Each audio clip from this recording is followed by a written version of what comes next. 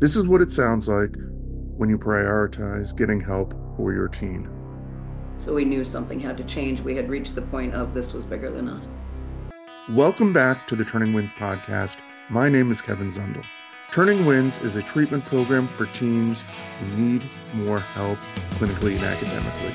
From time with a mother who got her son into treatment and did it not when it was convenient, but when it was necessary. And that day was the day before Christmas. Mama, walk me through all those thoughts and really just being decisive about what to do. So, an interesting part of our story, I am a mental health and addictions therapist, and his dad is a social worker. So, we should know how to parent our kids, right? I've worked with kids in residential. That's where I met his dad as staff. We should know how to do this. Of course, my parents were very judgmental. I should know how to parent my kid. Brady was difficult early on. And so, residential never entered my mind that that's where I would end up with Brady. Resistant to therapy. Therapy wasn't enough. It's interesting. As a therapist, I thought I would never put my kid on medications because it must be environmental, right? And I'd seen so many homes that environmental played into the lack of structure and the ADHD and the behaviors that were going on. And fast forward through years of school suspensions, expulsions, difficulties with sports. I mean, Brady was unable to attend any event that didn't have a parent there with him. So it was always a parent with him to help manage the behaviors and promote that success and ego with him. Um, day day of Christmas break, Brady's freshman year, he decided to abscond from the high school, ditched all the cameras. They couldn't find him. I go to pick him up after school. He doesn't come out. He doesn't come out. He had a history of running away probably on 3 or 4 occasions through the years.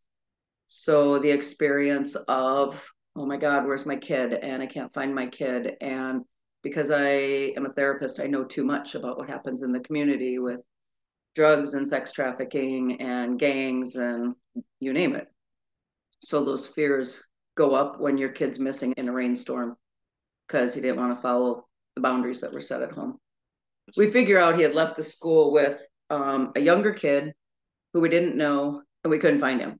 And they wouldn't give us access to that family's address.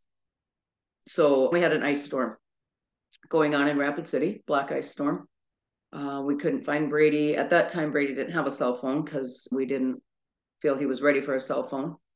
So we're up all night, no idea where he's at. I'm a mess. I have visions that someone's going to drop my kid off on the front yard, either bloodied or dead. He called, and so we had been working in therapy for years. We had a therapist in our family working with Brady. And by that point, things were starting to spiral pretty good. Brady was on a cocktail of 8 different medications, nothing was working. And I remember sitting down with our therapist, and he said to us, what are you going to do if he comes home?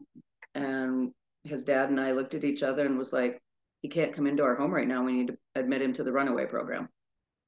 And from there, had no idea where it was going to go from there. We weren't even looking at residential. So Brady called his dad like 9 o'clock the next morning. He was on his way home. Black ice storm. We live on a very steep hill. And in the same moment, I knew he was coming home, but at the same moment, we had to call law enforcement to come detain him. And I remember that morning as vivid as it is right now. He's at the top of the hill in an ice storm. He's shivering, shuffling down the street. And I can see my boy, but I can't put my arms around him because the officer's going to detain him. So he goes to the runaway center. And at that point, we're like, what do we do next? What do we do? And our therapist was like, what keeps you from considering residential?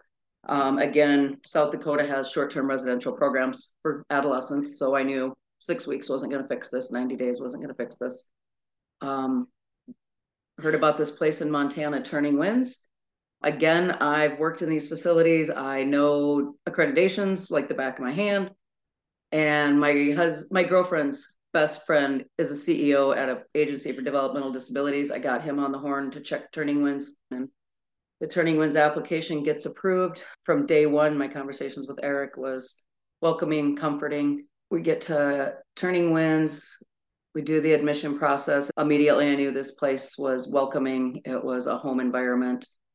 Never doubted the decision. Never doubted the decision. He was either going to be dead or in the legal system or tied up in drugs. So we knew something had to change. We had reached the point of this was bigger than us. So if you're inspired by this mom, I highly encourage you to call Turning Winds at 800-845-1380 and speak to someone, and maybe you can get that same help. There's also a wealth of information available to you on their website at turning